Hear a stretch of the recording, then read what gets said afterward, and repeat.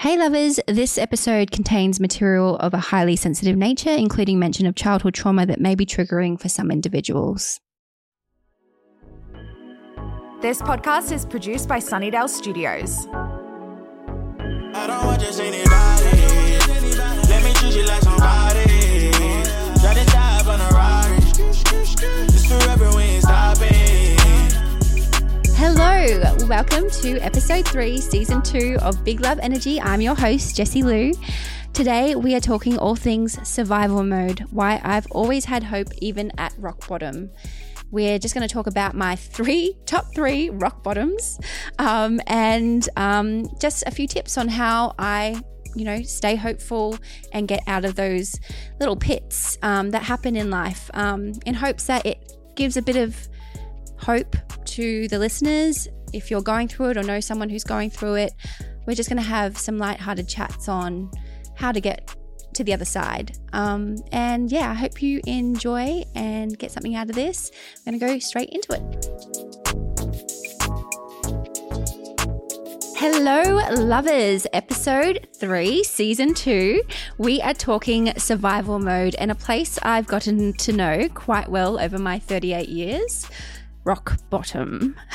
And as always, we come to this topic with big love energy and in our hearts with the intention to talk about icky, sticky things in a way that normalizes subjects that normally get pushed aside. So what I have come to learn is that life is full of ups and downs. It is inevitable. We talk about the nuances all the time. Highs and lows, dark and light, sunshine versus the rain. And just like all the cliches, life will certainly give you the full human experience. What I have come to know, and from a pretty early age, is that we are here to endure all that life has to offer. We are here to feel and feel deeply. It is a privilege, I feel. And yes, it's hard and incredibly unfair at times, but as they say, no rain, no flowers, no darkness, no bright twinkly stars. And if we are deprived of lows and sail through life cotton-wooled, free from the heaviness of the world, I do feel that when the highs come, they just aren't as sweet, or they go unnoticed in some cases. I, for one, have been through the ringer. We've discussed it a few times on here already, and I feel most of us have. And I do believe it is the reason why I am resilient as ever, grateful as ever, and hopeful as ever. In saying this, none of us would wish our hardships onto others. We do our best to protect the ones we love and prevent those lows. But life happens, and it would be remiss of us to expect there aren't going to be a few shitty potholes along the way. This chat today is about mindset, acceptance, blocking out the noise, simplifying, incubating hope even when you don't feel like it, trusting the process, and truly believing that everything is going to be okay. So whether you're going through a tough time right now or this gears you up for the future, because none of us know what is around the corner, I hope this lands in the ears of those who need this chat. Maybe it's a note to self for me, because goodness knows I've begged, please, no more rock bottoms, but there's a whole lot of life to be played out ahead, so I'm maybe recording this so I can reflect back one day. I hope not though. Today I'm going to talk you through my top 3 rock bottoms. Oh my gosh, that sounds sad. It is a sad day when you have to pick your top 3 out of many. I'm going to talk about them and then give you some insight as to how I picked myself up literally off the floor and got through those times. It's definitely one of the more chatted about things in my inbox that comes through is how and just tips on getting through the day. Then we'll do some love letters, your questions that came through in our weekly question box over on the Big Love Energy gram, and finish with some words to live your week by. So first things first, I'll start with my first rock bottom. It was definitely the period I mentioned in earlier episodes. I left home in a hurry. I had the clothes on my back with nowhere to go. At 18 and just freshly graduated from high school, I found myself in a predicament where I felt my life was in danger, and I went straight into survival mode. That wasn't actually the rock bottom though. I actually felt quite free, homeless, but free. After being controlled irrationally and emotionally abused and sexually for a good 18 years, I was so happy to be out of that situation. The rock bottom though came when my rock at the time suddenly passed away in a tragic freak accident. I went from feeling like life was just getting started and the first person who believed in me and thought I was worthy of a life more than what I had was suddenly taken away. I was working a lot at the time. I had 3 jobs on the go, dancing in clubs at night and various gigs doing Latin dancing and house dancing. My shifts would start around 9 p.m. and I'd finish at about 4 a.m., 5 a.m. in the morning, high-fiving the sex workers on the way home. There's a lot of the community. There was a lot of transgender sex workers that worked up the streets of the valley, and I remember just, high-fiving them on the way home, just going, hey, good night, hey, yep. And it was just a time. It was a weird time. I also waitressed at a backpackers called Tin Billy's and also the Normanby Hotel in Spring Hill. And during the day, I was a receptionist in the city, hustler from the get-go. I was a baby. I had nothing to my name. I didn't have any documents. I didn't have a Medicare card, a birth certificate. I hadn't even been allowed to obtain my driver's license because my mum always thought that would mean freedom. I didn't have any mates. I'd been ostracized by my mum, who made it very difficult for me to meet friends. I was never allowed play dates really or sleepovers or even to catch the bus to and from school in fear I would make a connection with someone outside of the classroom. I did have Brooke, my bestie, who I met in this period after school and once I was out of home, who I've had on the show in season 1. But even my other besties like Margot and EJ, also featuring on season 1, didn't come into play later on in life. I met Margot at school, but we didn't become reconnected as besties years down the track. So in this time, when all that happened, I went a bit rogue. You have to know that up until I left home, I was never allowed to wear makeup. I'd never dyed my hair. I wasn't even allowed to speak up. I was just expected to just, stay quiet and be pretty. That was my lot in life.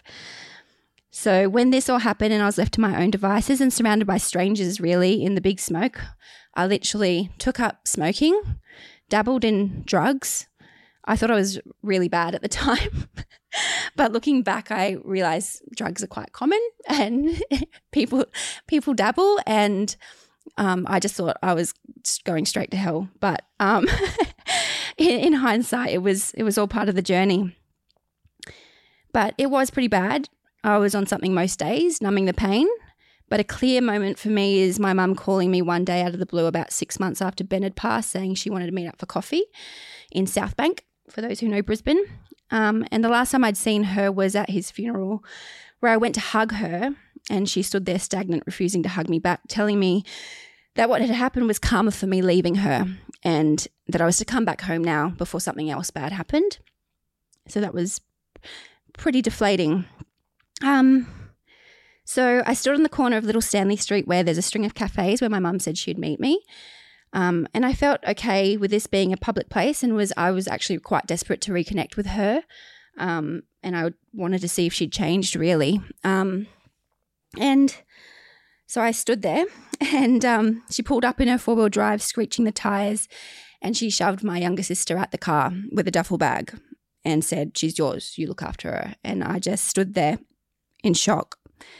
And I remember screaming like a crazy person. I walk through Southbank now, all these years on, and I still see the spot. And I just remember that feeling of pure rock bottom. I couldn't even look after myself. And then I, would have done anything to look after my sister, but I did not have the resources. I'd just been homeless. I'd just lost the love of my life. Yeah, it was a shitty time. I can't even really tell you what happened directly after then. It was I was numb. And I can't even pinpoint the direct steps in that time, but the point of today, and we'll go into steps overall at the end of this as to why to never give up hope. But in that time, it did feel like there was no way out. But here I am today. Rock bottom 2. I'm going to fast forward to a period in time when I was so lost in my life again.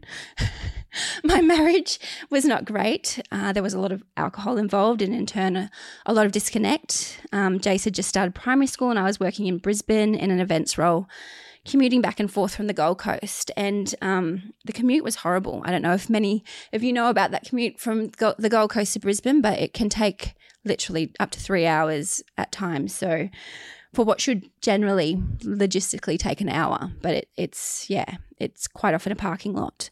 And yeah, me trying to work full-time hours in Brisbane, but make the school pickup, like the after school pickup. And I don't know if any of you have to experience this, but when, you know, the kids go to after school care and you literally have until 6 o'clock to pick them up, I was always that mum rushing in at the very end, like 6:01, apologising profusely. I'm so sorry. The traffic was horrible. It was, you know, and you just get side-eyed the whole time, plus the guilt of picking up Jace and him being the last one there. This went on for 3 years and it was just not ideal, but I really weren't in the position for me to be changing jobs. It was at the back of GFC. So yeah, I was grateful to even have a job at all. But I knew that if I kept going, it would literally break me. I would just have either had a nervous breakdown or crashed the car or yeah, it was just a scary time.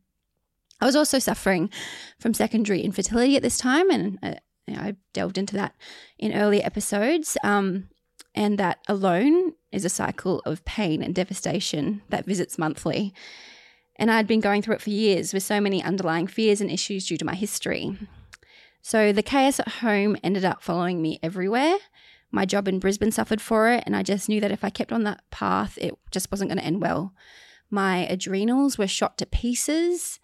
I felt like I was going to crash each commute, and not long after that rock bottom, where a lot of heaviness went down and ultimatums were made, I had to make a decision.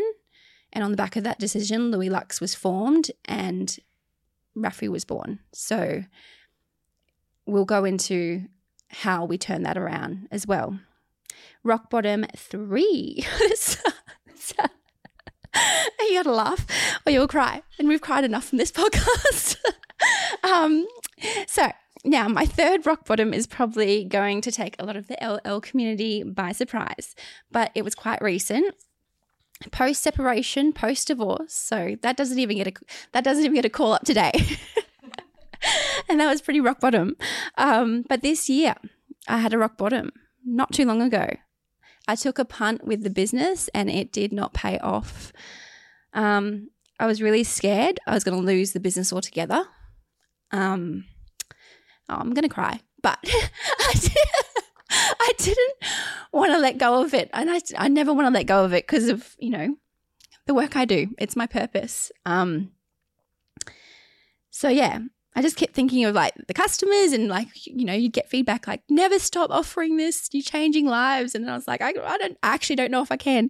And my kids, like letting them down was like my greatest fear.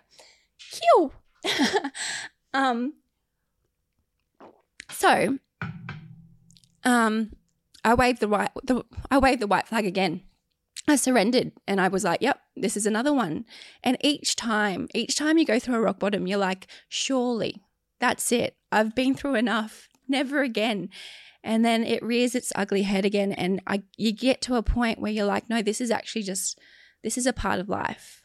And it may feel like sometimes it's, you know, I don't even know the saying, the raw end of the deal. What's the stick saying?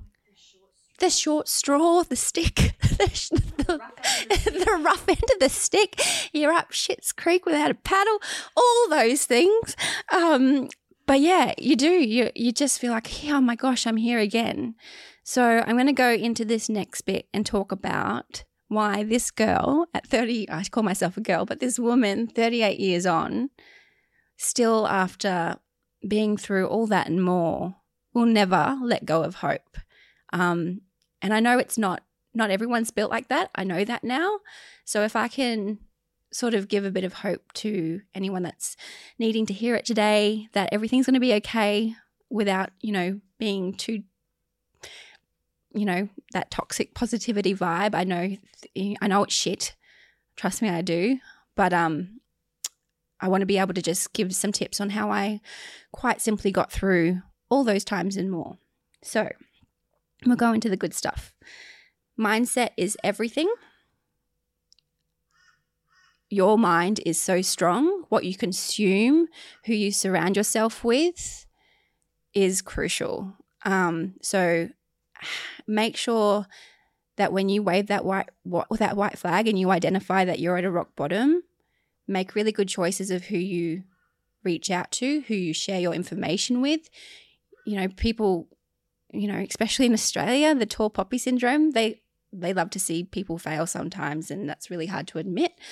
So protect your energy and protect your path by making sure that the people around you have your safety and health and heart at best interest, because the helpers are out there and they love you and they want to be there for you. And if you're anything like me, you're really resistant to accepting help.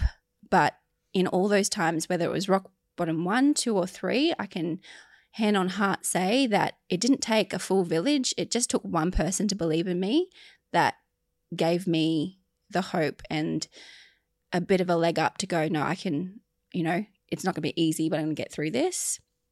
And so, yeah, look for the helpers. Things happen for a reason, and I know that gets used a lot. I think life knows what it's doing, and it dishes out the hard stuff to the strong ones. So I think it is a bit of a privilege. I really mean that. Like, whilst it's a shitty thing when you're going through it, even when I think back to when I lost Ben, I just remember thinking, no, he's the lucky one. I at first was like, I was so sad to have lost him, because I was like, it's just, death is just the worst. Like, it's so many people's fear. And I turned it on its head in the way that I was like, number 1, he's always with me now. Number 2, he's not going to experience this pain anymore. He's better. He's in a better place. He's okay. And as soon as I shifted that mindset and went, no, he's the lucky one, I made me feel really more at peace with what had happened, and just knowing that it was bigger than us. And I think that in itself made me so it just gave me the peace to be like, not angry and let go of any anger of why did it happen, why me, and all those questions that you want answered. It's just believing that it happened for a reason and that they're in a better place. And I just think also that whole situation, every rock bottom, has geared me up to be the person I am today. It's why I can write the way I write. It's how I then am in turn able to offer the healing that I do through my work. Like, I would not be able to be doing what I do today if I did not experience all that heartache firsthand. So when I say that I write poetry not out of, the thought of something happened, it's like a lived true experience. I mean it. I know I'm the girl for the job. You just, at the same time, just wouldn't wish it upon anyone. But when it does happen to you, you got to, I know it can sound quite harsh, but you just got to almost go, it's happened to me and I've got to make something good out of it. That's my take on it anyway. And in line with that, it's acceptance. So the moment you accept what has happened and let go of the fact you can't change it, the quicker you're able to find your peace. And peace is the end game here. Letting go of, whether someone's hurt you or betrayed you or taken away your innocence or accused you of something or, hurt you in any way, shape or form.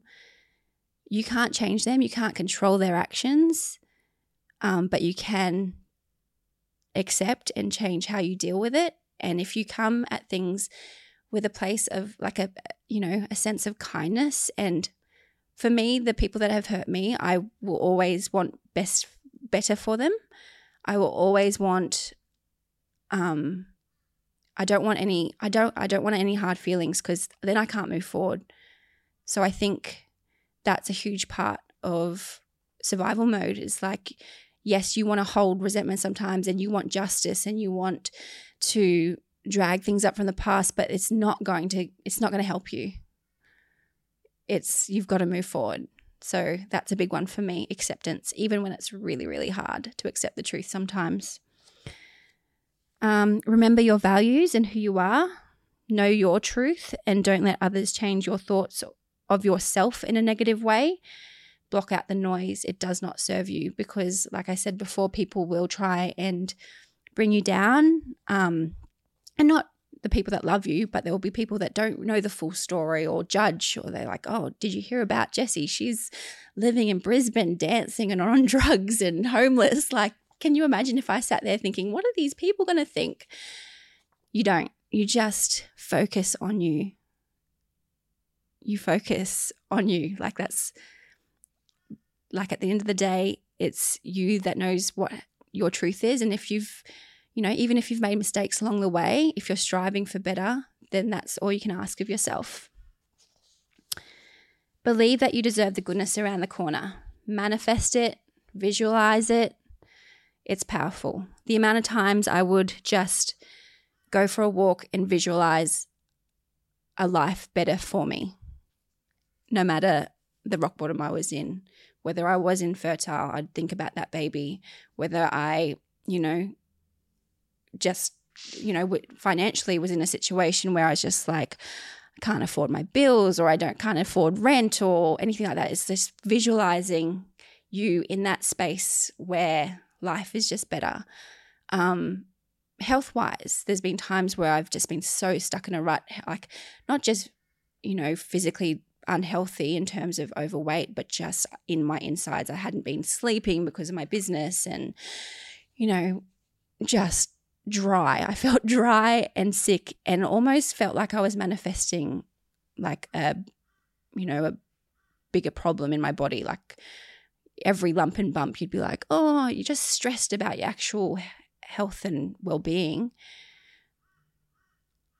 The moment I stopped and started focusing on, no, I can see myself living vibrantly and happy and healthy, that stays with you and you make better choices throughout the day. And then as soon as you start taking those steps and moving your body and feeding yourself better, when it's so prominent in your mind, or putting together a mood board. Like I know people think that it's a waste of time, but vision boards and stuff like that doesn't have to be over the top, but just doing little things step by step, they all add up. And I can tell you right now, at my rock bottoms, those sorts of things, it's almost childlike, like just dragging together your ultimate life and just going, no, I can see that and I want that for myself, and putting it somewhere that you can focus on every day reminds you of a life that's better. Literally get by through your pain day by day, and focus on the things you can control. So no money, go for a walk, drink water, have conversations. They're all free things that will benefit you. I remember when I couldn't afford a gym membership and I used to use kids' playgrounds and use the equipment to get a sweat on. It sounds dodgy, but I had to make it work, and it was just, for me, it was like, oh, just the pure, just being so resourceful, and that saying, start now and use what you have. And if you don't have anything, there's plenty you can do to be resourceful. And having been someone that's had nothing before, and also on the flip side had a lot, the difference isn't that much. It's more your desire to be better. So yeah, I think you just got to day by day, like focus on the things that you can control and be like, write a list and follow it every day. And then days will pass, weeks will pass, months will pass. And if you are gradually working on being better, it will happen.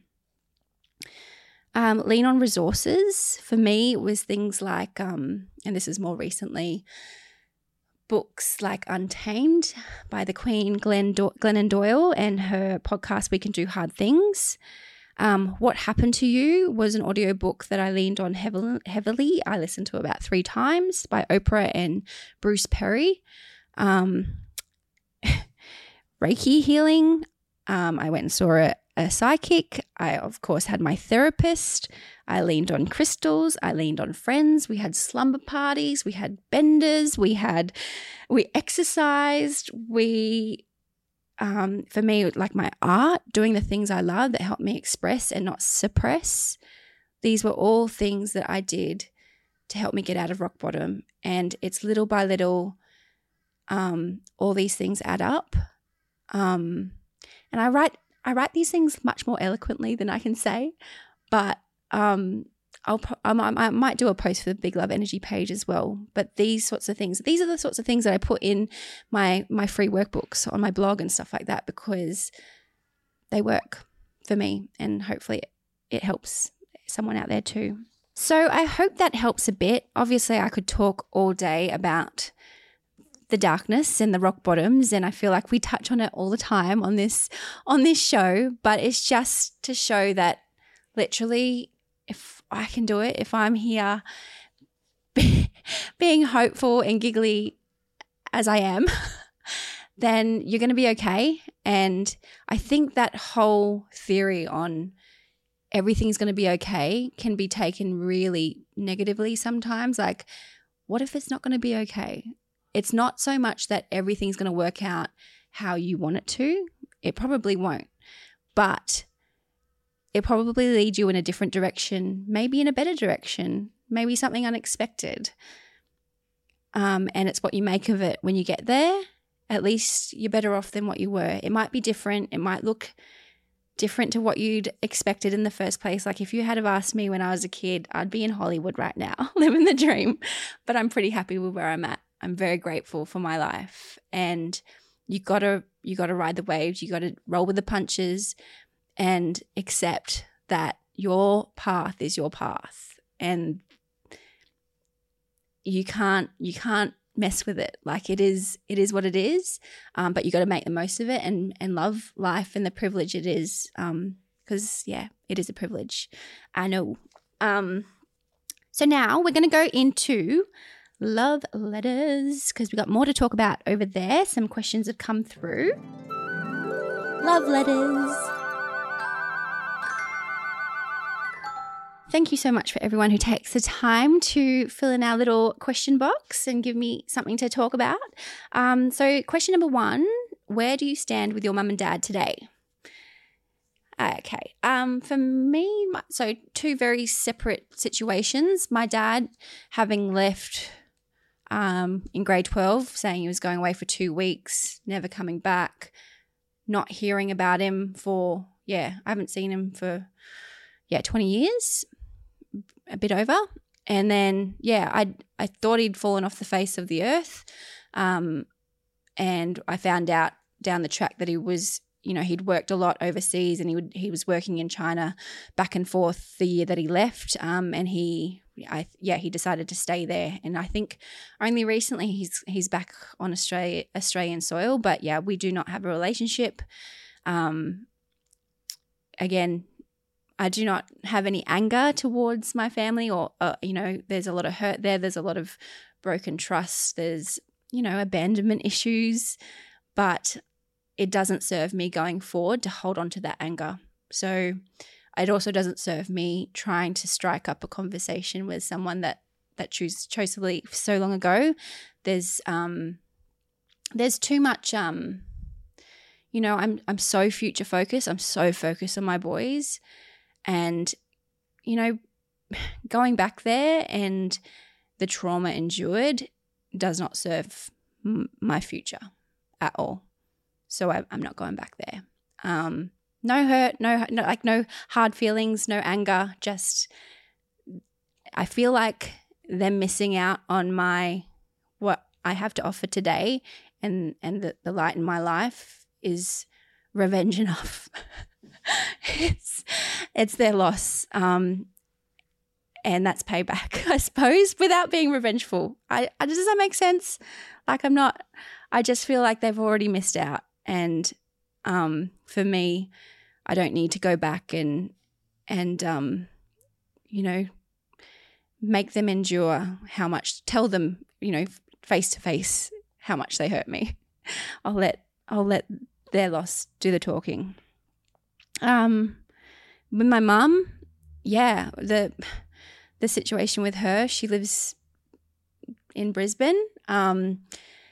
There's been countless times I've wanted to, definitely prior to having Rafferty, we reconnected a couple of times since that time in Brisbane, after Ben died. And each time it's ended up in a hostile situation, and it's just not for me. So very regretfully had to, just grieve that relationship and love her from afar.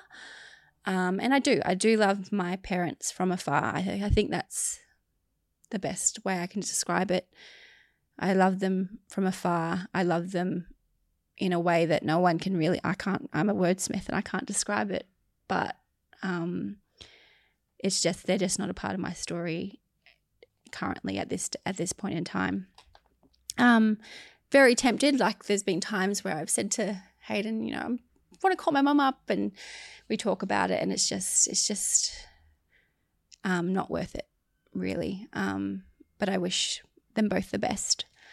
Question number 2, do you and Revy still speak? No, we don't. Not at the moment, and that's okay. It's, again, we've talked about this in previous episodes, but it keeps coming up. Yeah, just respecting each other's boundaries when there's so much layered trauma and so many feelings to deal with. We've got to respect each other's journeys, and no one can really understand, our story. You haven't been through what we've been through, not only individually but together. So at this point in time, as much as it hurts at times, because I love family. I'm very close with the family I've created, but yeah, I have to respect that that's not where we're at. So no, we don't speak. What steps have you taken to carry you through survival mode once you recognized it? Yeah, so as we spoke about in the bulk of this potty, just those, we will list them out, we've decided. We'll list them out, put them on the page. But yeah, main points is, strong mindset, leaning on resources, keeping your circle small, and also making sure that you surround yourself with people that believe in you and want the best for you, and doing things that are going to benefit you, like even if you don't have anything, just drinking the water, going for the walks, going out in nature, having conversations, talk through what you're feeling. That alone can clear up your way to the next step, because it's about, when you're in survival mode, it's step-by-step sort of things. It's like writing a list and going, I don't know if this is going to be okay. I don't know how this is going to turn out. But if I am proactively trying to get out of this shit hole I'm in, then you're going to get somewhere, and it's going to be better than where you were. So just take it step by step. But we'll write those steps out for you so you have something to refer to. Words to live your week by. So this week's Words to Live Your Week By, I was actually going through my Instagram and I came across a post I did, and I read it, and it just made me go, far out. I'm proud of the girl I am. And it just, I suppose I feel like I could speak for many in this post. I feel a lot of us go through times that we think we're not going to get out of okay. But this particular post, I was like, oh, you did good, kid. You've done well. So it's this one here. Shit. Yeah, Graham, where is it? Okay, I got it. Words to live your week by. If I could go back to sit with a girl I was 2 years ago and where she was at, I'd beckon her on, gently, sweetly. I would assure her that the path ahead would be hard, but a path worth crawling, walking, running, whatever it took to move forward. I would tell her she was worthy of the life and love she knew she deserves and desires, even and especially if that life and love came from within. I would tell her to pour herself into daily rituals, for it is the small but mighty rituals and sweet intentions that allow us to evolve over sacred time. I would tell her to keep up the effort, for it is the genuine effort we exude that sets us apart from those who wish for us to fail and brings us closer to those who wish to thrive side by side.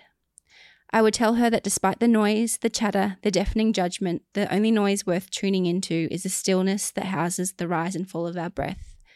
It is there in that rhythm, in that divine natural source, we find our peace, our energy, our way, our course.